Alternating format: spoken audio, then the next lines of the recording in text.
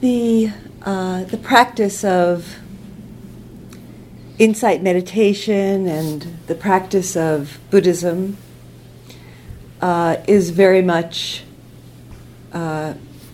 this question of loss, this universal experience of loss, is very much at the heart of the practice as it's taught and has been taught in all the years since the time of the Buddha. In fact, the story of Siddhartha, the prince Siddhartha, who became the Buddha, and the story of how he began his spiritual search, begins with him going out. He had lived a very protected, sheltered life, and his family had hidden from him the truth of loss and aging and impermanence and so on. In many ways, just feeding him all these pleasant experiences, and he moved out beyond the boundaries of his very protected life, and he encountered this, a very significant story in the Buddhist texts about how Siddhartha encountered the realities of aging and illness and death, in the form of seeing somebody who was old and somebody who was, covered with sores and was very ill, and then, a funeral procession for somebody who had died, and these were completely new and kind of illusion-shattering experiences for him, and so he asked myself, how can I, it would be folly for me to try to find a sense of meaning and well-being in circumstances in my life that are changing and are beyond my control. And so that began his journey into seeking, the awakening that he eventually came to and shared with the world. So it was touching into the realities of aging, sickness, and death that opened him to the profound truth of impermanence. And this is such a key learning that we all need to take in, that the whole universe is teaching us all the time. Change and loss. Everything is becoming something else. And so, when we see the seasons, when we contemplate the stories that we're told by, scientists about the beginnings of the universe and how stars and galaxies and planets, emerged from this, original bursting forth of energy that we call the Big Bang. And we see that everything is characterized by, there's loss in everything. But as somebody mentioned, there's also something new emerging. And so everything that we live, everything that comes into our life is changing us, and as we are interconnected in our interconnected lives are changing the world around us.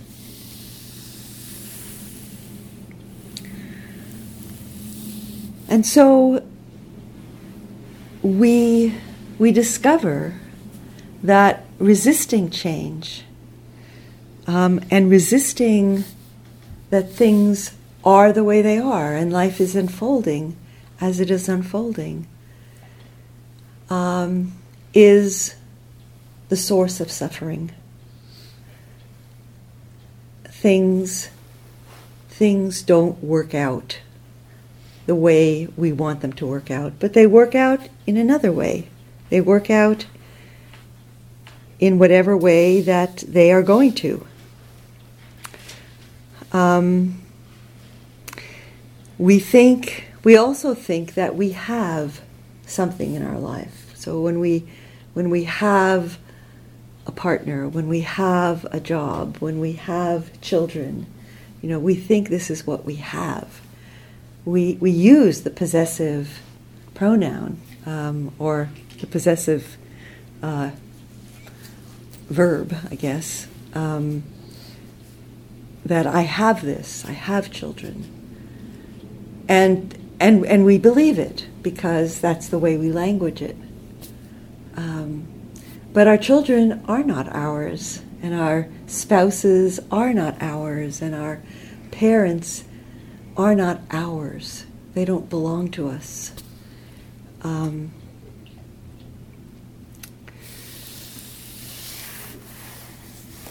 And as one person mentioned in our sharing a few minutes ago, these waves that come, these waves that manifest in our lives, birth and death, they're just happening. I remember after my son died, and I was working. It just so happened that about a month after he died, I was supposed to be co-teaching with one of my teachers, and I told him that I didn't think I could do it, but that I would just kind of be there on the retreat, and it was actually a great support. And next to the retreat center where we were holding the retreat, there's a cemetery. It's one of these very old cemeteries where, it dates back a few hundred years, about probably 300 years, some of the graves. And I walked around the cemetery, and I was just looking at these gravestones, and I was grieving the loss of my son, who was 33. And I saw all of these, young men who had died in both the First World War and the Second World War, 18 years old, 20 years old. I saw all these young children who had died and all these infants who had died, a few days old.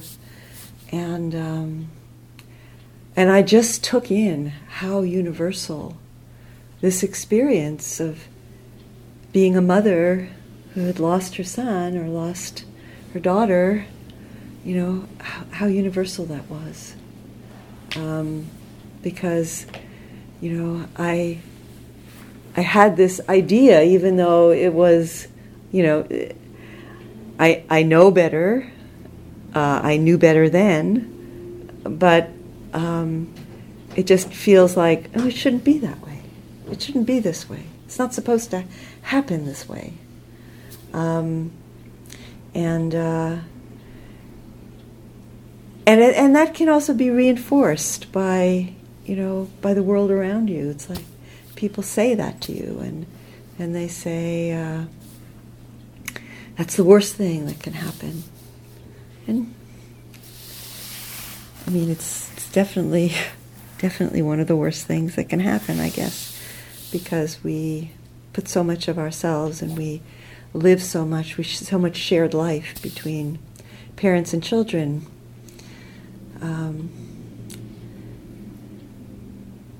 and between in other relationships as well. So, so I guess what I'm really pointing at here is that it's not that there's something wrong that this happened. It's that this is what happened, and it's not what we wanted to happen.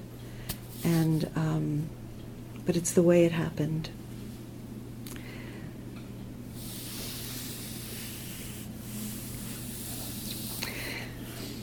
There's so much complexity around grief and loss. You know, whether it's the death of somebody, or whether it's the loss of a job, or whether it's unrequited love, or you know, all the different possible losses that I mentioned earlier today. So many ways that we experience loss, and so our feeling of grief may be mixed through with anger, anger at the way that person expressed themselves at the end of their life. Maybe we really wanted and expected that they would be more empathetic to what we were going through, and they weren't. They were really wrapped up in what was happening to them. We may feel remorse that we weren't present enough in the process. We may feel grief, a kind of, as you know, somebody was speaking about, a kind of not only the grief of the loss, but the grief of lost opportunity to communicate the love that we have. And so, you know, all of this can stretch our hearts. All of this can be our teacher. You know, I've said to myself and to others many times that my son was my first and best teacher, because in being born, he broke open my heart to love. He was my first child, and I learned that I could love someone more than I loved myself, and put somebody's life before my own. And in his dying, he taught me deeply about impermanence. And so, you know, all of these life experiences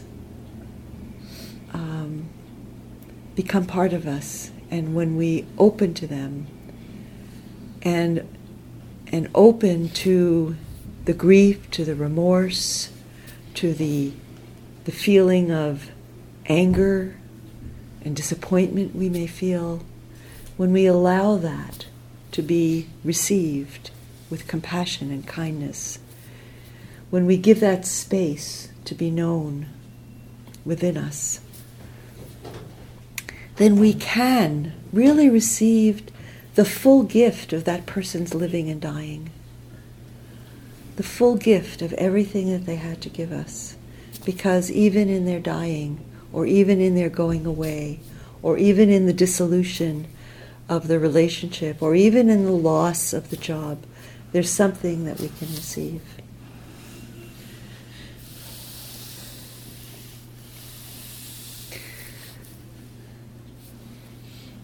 And another complexity around grief, you know, could be that we feel a sense of relief.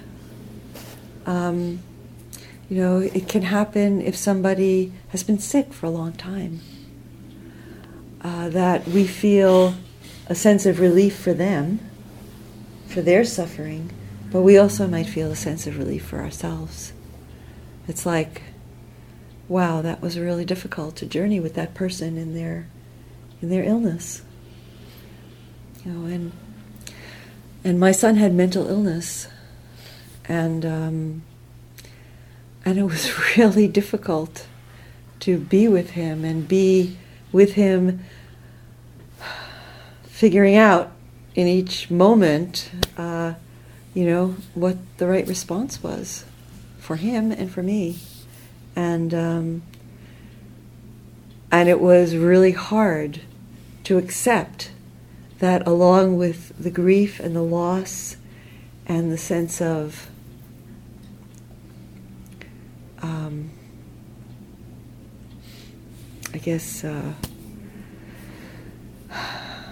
there were a lot of feelings. But there was also relief, because it had been hard. It had been a hard journey to be with him, and I had to accept that was also real, and allow myself that. And feelings of guilt and feelings of self-blame, all of this comes up. So in practice, especially in the Tibetan tradition, there's an expression that in meditation, nothing is excluded. Nothing is excluded. So it's not that there's a right way to feel.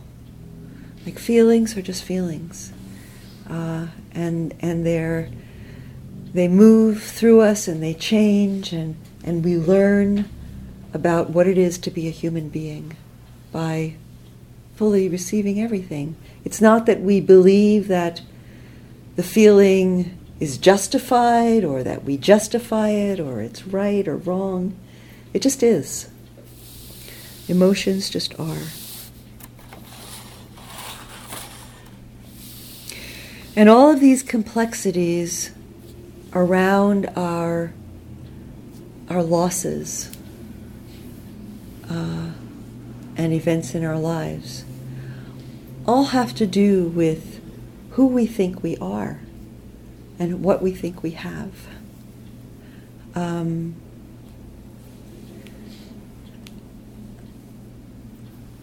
So in Buddha's teaching, there's teaching on love, in which we highlight that there are different kinds of love. There is a quality of love. The Pali word is metta, and it means loving kindness.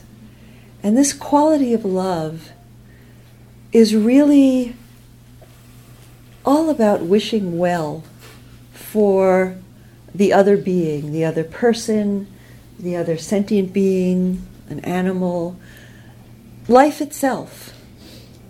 Loving friendship for, our whole earth, the trees, the environment, the oceans, everything that sustains our lives as an interconnected system.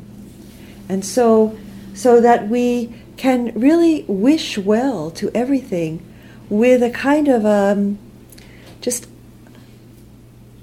an not being concerned about, or not focusing on, what I have or what's about me, but it's just a kind of a generous, unconditional is the word that's usually used, unconditional love. A generous love, a love which is not judging, or a love which is not preferring, but just wishing well. And in all of our loves, there is that element of loving kindness. In the way that we love, there's usually, anyway, that element of loving kindness. But there's also the element of, attachment. And when we talk about attachment, it's about me. It's about what I need. It's about what I want. The word attachment in in Buddhist jargon has a kind of a negative kind of rap, a negative vibe. But actually, the word attachment in psychological circles is kind of being redeemed. It's it has a really positive and natural quality to it. Like children need to feel attached to their parents. Children need to feel attached and safe, and that their needs will be met. They need to be received and listened to and affirmed. And that quality of attachment is very human. And bringing that awareness of that attachment, that human quality of attachment is so important. Has come more into. I'm not a psychologist, but I'm interested, and so I read and I hear, and so it's come more into psychology of relationships.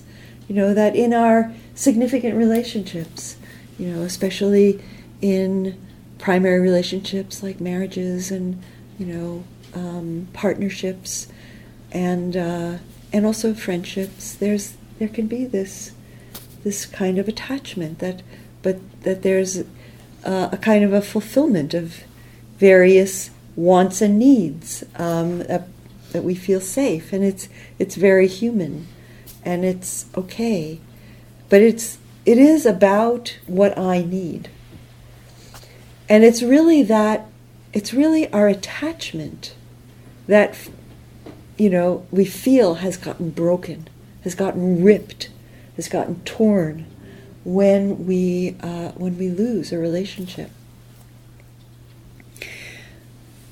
because there's something in us energetically that's reaching out.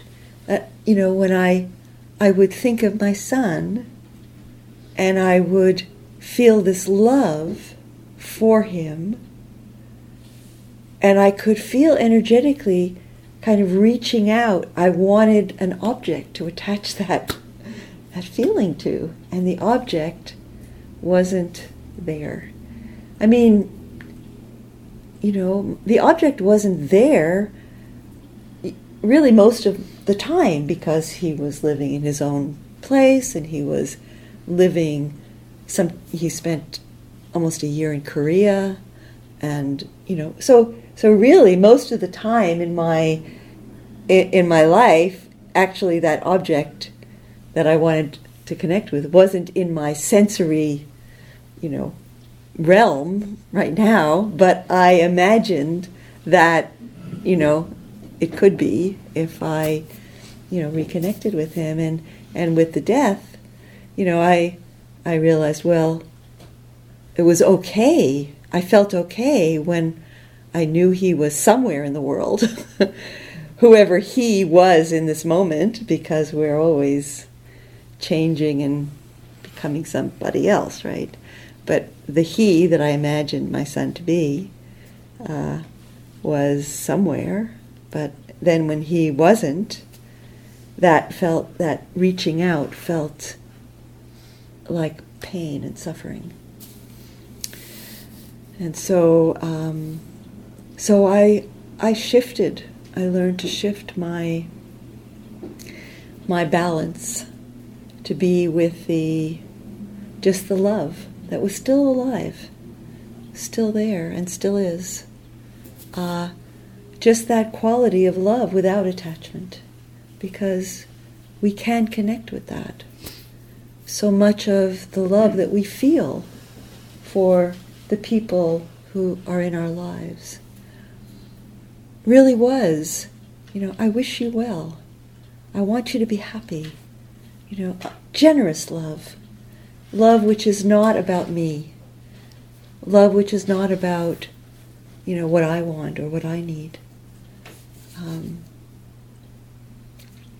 Even though, I'm not judging that. I'm not putting a judgment on, because it's real in relationships. We do have attachment, and it's okay. But it's also important and good to be aware of what's what. Is this what I'm feeling right now? Is this about my needs, or is this about really caring for the other?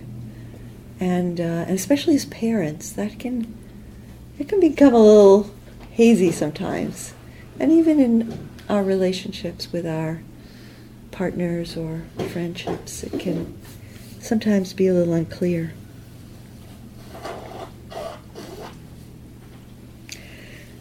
So we want to be honest with compassion and non-judgment.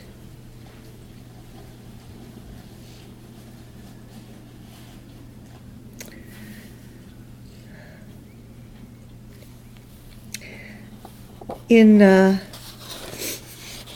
Gospel of Matthew,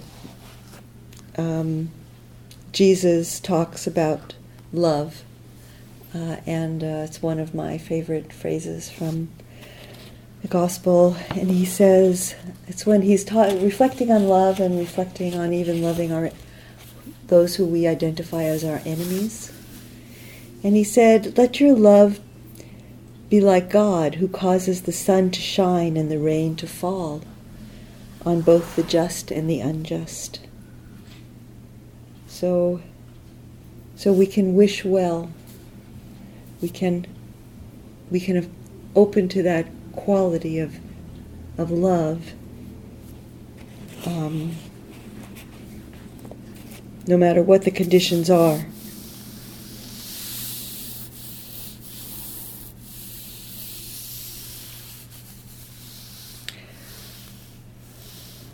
So a bit more maybe difficult point, or a deeper, more subtle point in the teaching is that, I alluded to it a few minutes ago,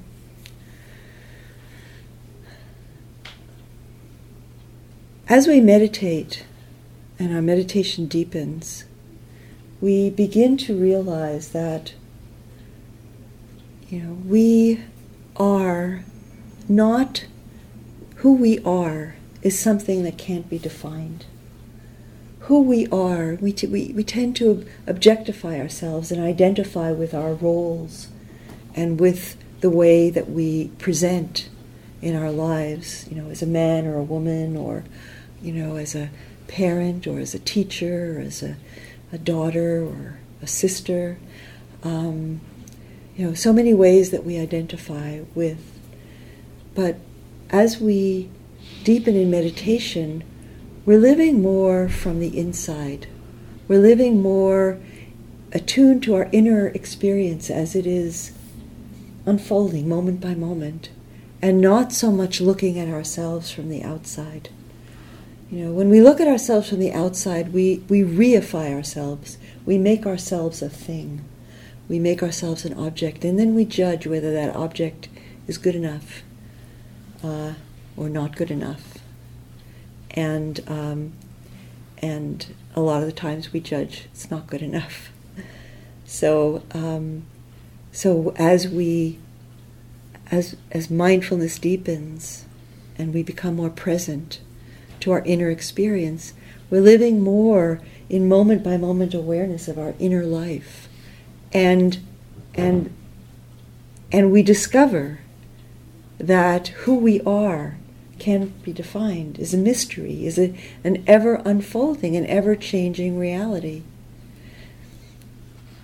And then a deepening of that discovery for ourselves is to realize that every other being is the same, in that they also, each one, is not a thing, is not solid, is changing, is evolving, is a mystery, is undefinable. And so, when we contemplate that, when we touch that profound truth in relation to the person, quote unquote, that we lost, if we realize that they also are no object, that they also are a process, and can't be defined, then what we may recognize that we are reifying them, making an object out of them, and trying to hold on to that object. Do you get what I'm saying? It's something that is it's not that easy or obvious, but we begin to realize that what we have in our lives we don't really have. There's not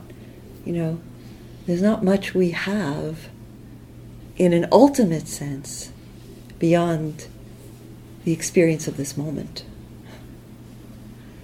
So that also really, so who was my son, and what did I have, and it kind of breaks open this story that I may be holding about what I lost and what happened in my life, my life.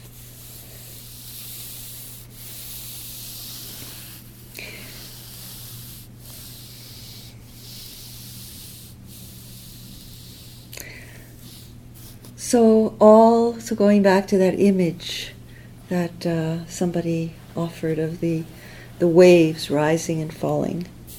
It's all rising and falling. Like the waves, are dependent on the tides and the currents and the wind and the sun and all of this,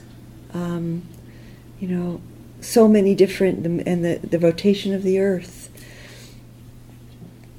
It's all of our risings and fallings in our life, and each breath is interconnected with so many other things, and so we can't fully understand, and certainly can't control how this process unfolds.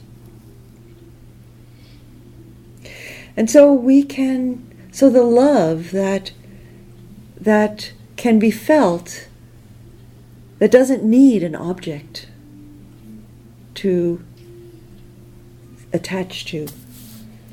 It can still be known, it's still alive. And we can strengthen and deepen that wellspring, which is the source of love that's present within us.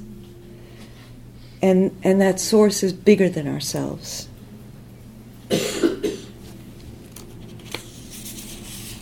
So in our process of grieving, and how meditation helps us in our process of grieving, is that just as I spoke today in the instruction about giving ourselves space, like having that space to feel the sensation in the body of the breath or of an unpleasant sensation or a pleasant sensation, or having the space to be aware of the thought instead of getting hooked and carried away by the thought. So giving our grief space to be received is how meditation helps us to work with and allow that grief, which is also a process, an impermanent process, allow that grief to move through us. So connecting in, what is the sensation? What is the energy? What am I feeling right now? Giving it a compassionate space to be received. Can I receive it in simplicity, in its raw energy, without creating a story? And, in my experience, when my son died, I felt like my heart was breaking. It really did feel like there was a kind of a breaking in my heart. And it was painful. There was this really deep pain, and there was a kind of heaviness that I felt, and the heaviness permeated my body, and a kind of situational depression, in which I just didn't have energy to do anything. And I just felt like, well, this is, I just need to give space to that. I need to just be present with that. And so I allowed it just to be there. And I have this image of myself sitting in my meditation room, just feeling it.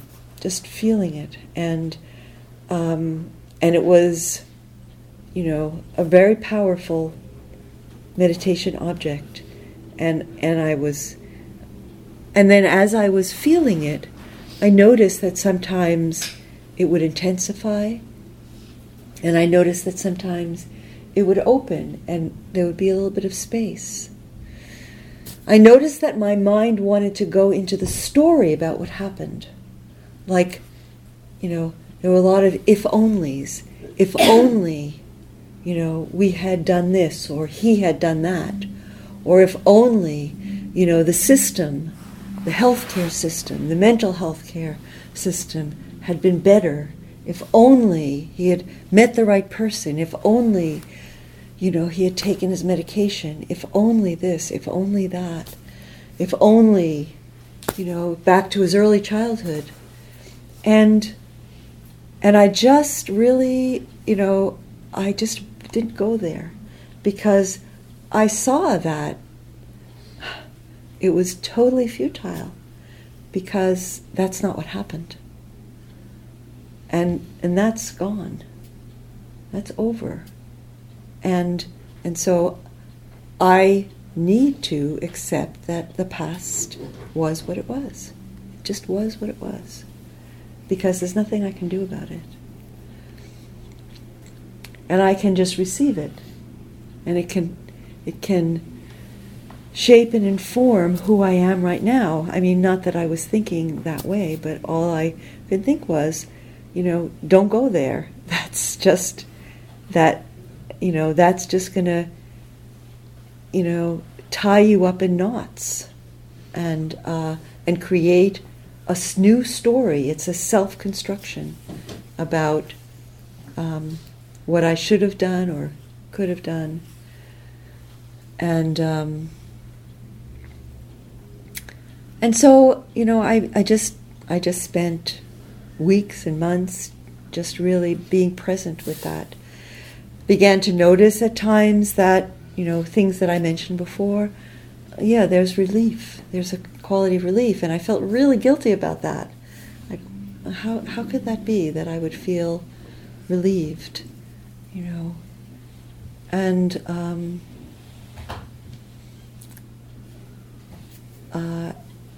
And just accepted that, and was really supported by a lot of loving people. But accepted that that's just what was coming up, and that's what was being felt. And noticed that, as time went by, there was opening to peace. There was opening to serenity and acceptance and equanimity. There was opening even to joy, that life was coming through in new ways, and that when I gave myself that space to be present with what was coming through, what life was bringing forward in my life, that sometimes there was joy, sometimes there was creativity, But if I would push away the grief, I was also closing myself to the new life that wanted to come through.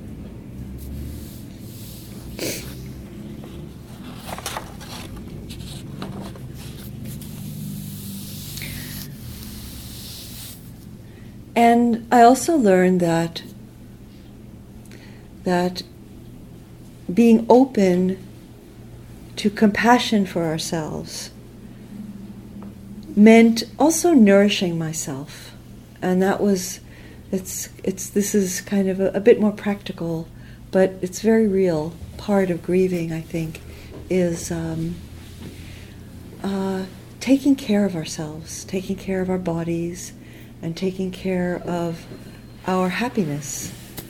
So, so if music is something that is comforting or gives you joy, or if nature, I found I was just spending a lot of time in nature. It's really important to spend time in nature. Giving ourselves that space to be nourished and restored.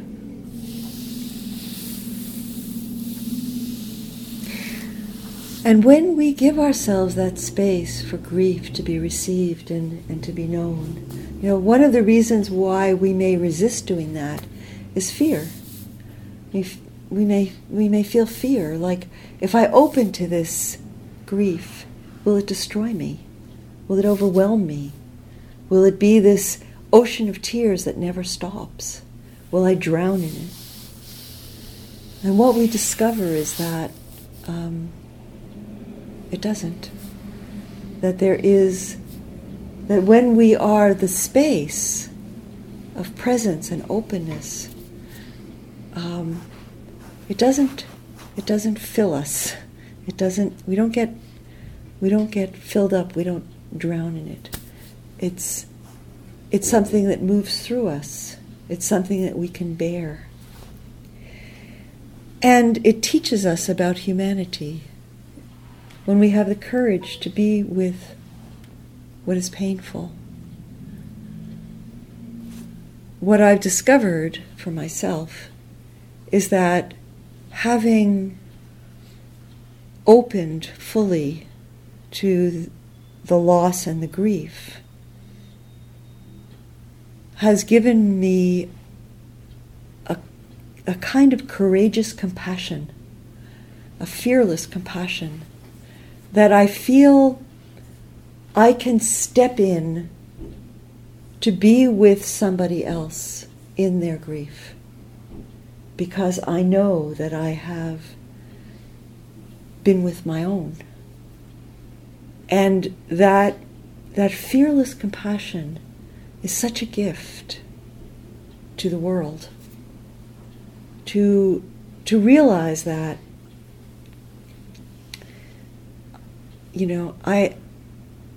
I'm not afraid.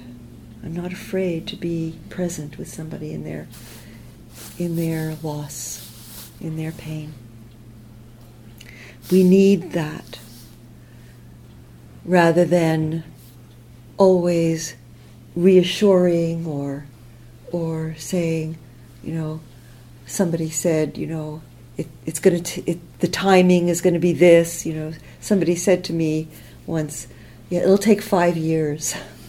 And I said, you don't know anything about my process. Why are you giving me this time frame that it's going to be 5 years before I'm, what does it mean to, does it mean that then my life returns to what it was? Of course not. But nor is it worse than what it was. It just is what it is.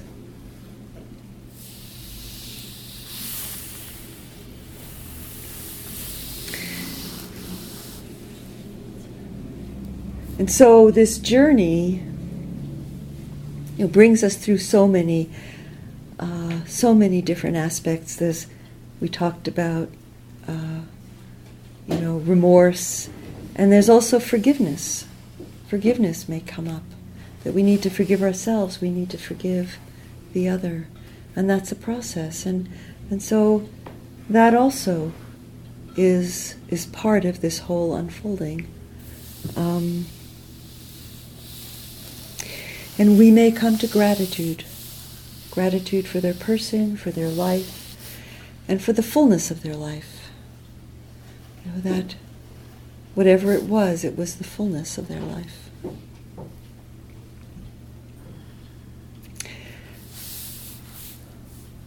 So, so I'd like to end my talk here and invite any thoughts or response that you may have coming out of things I've said.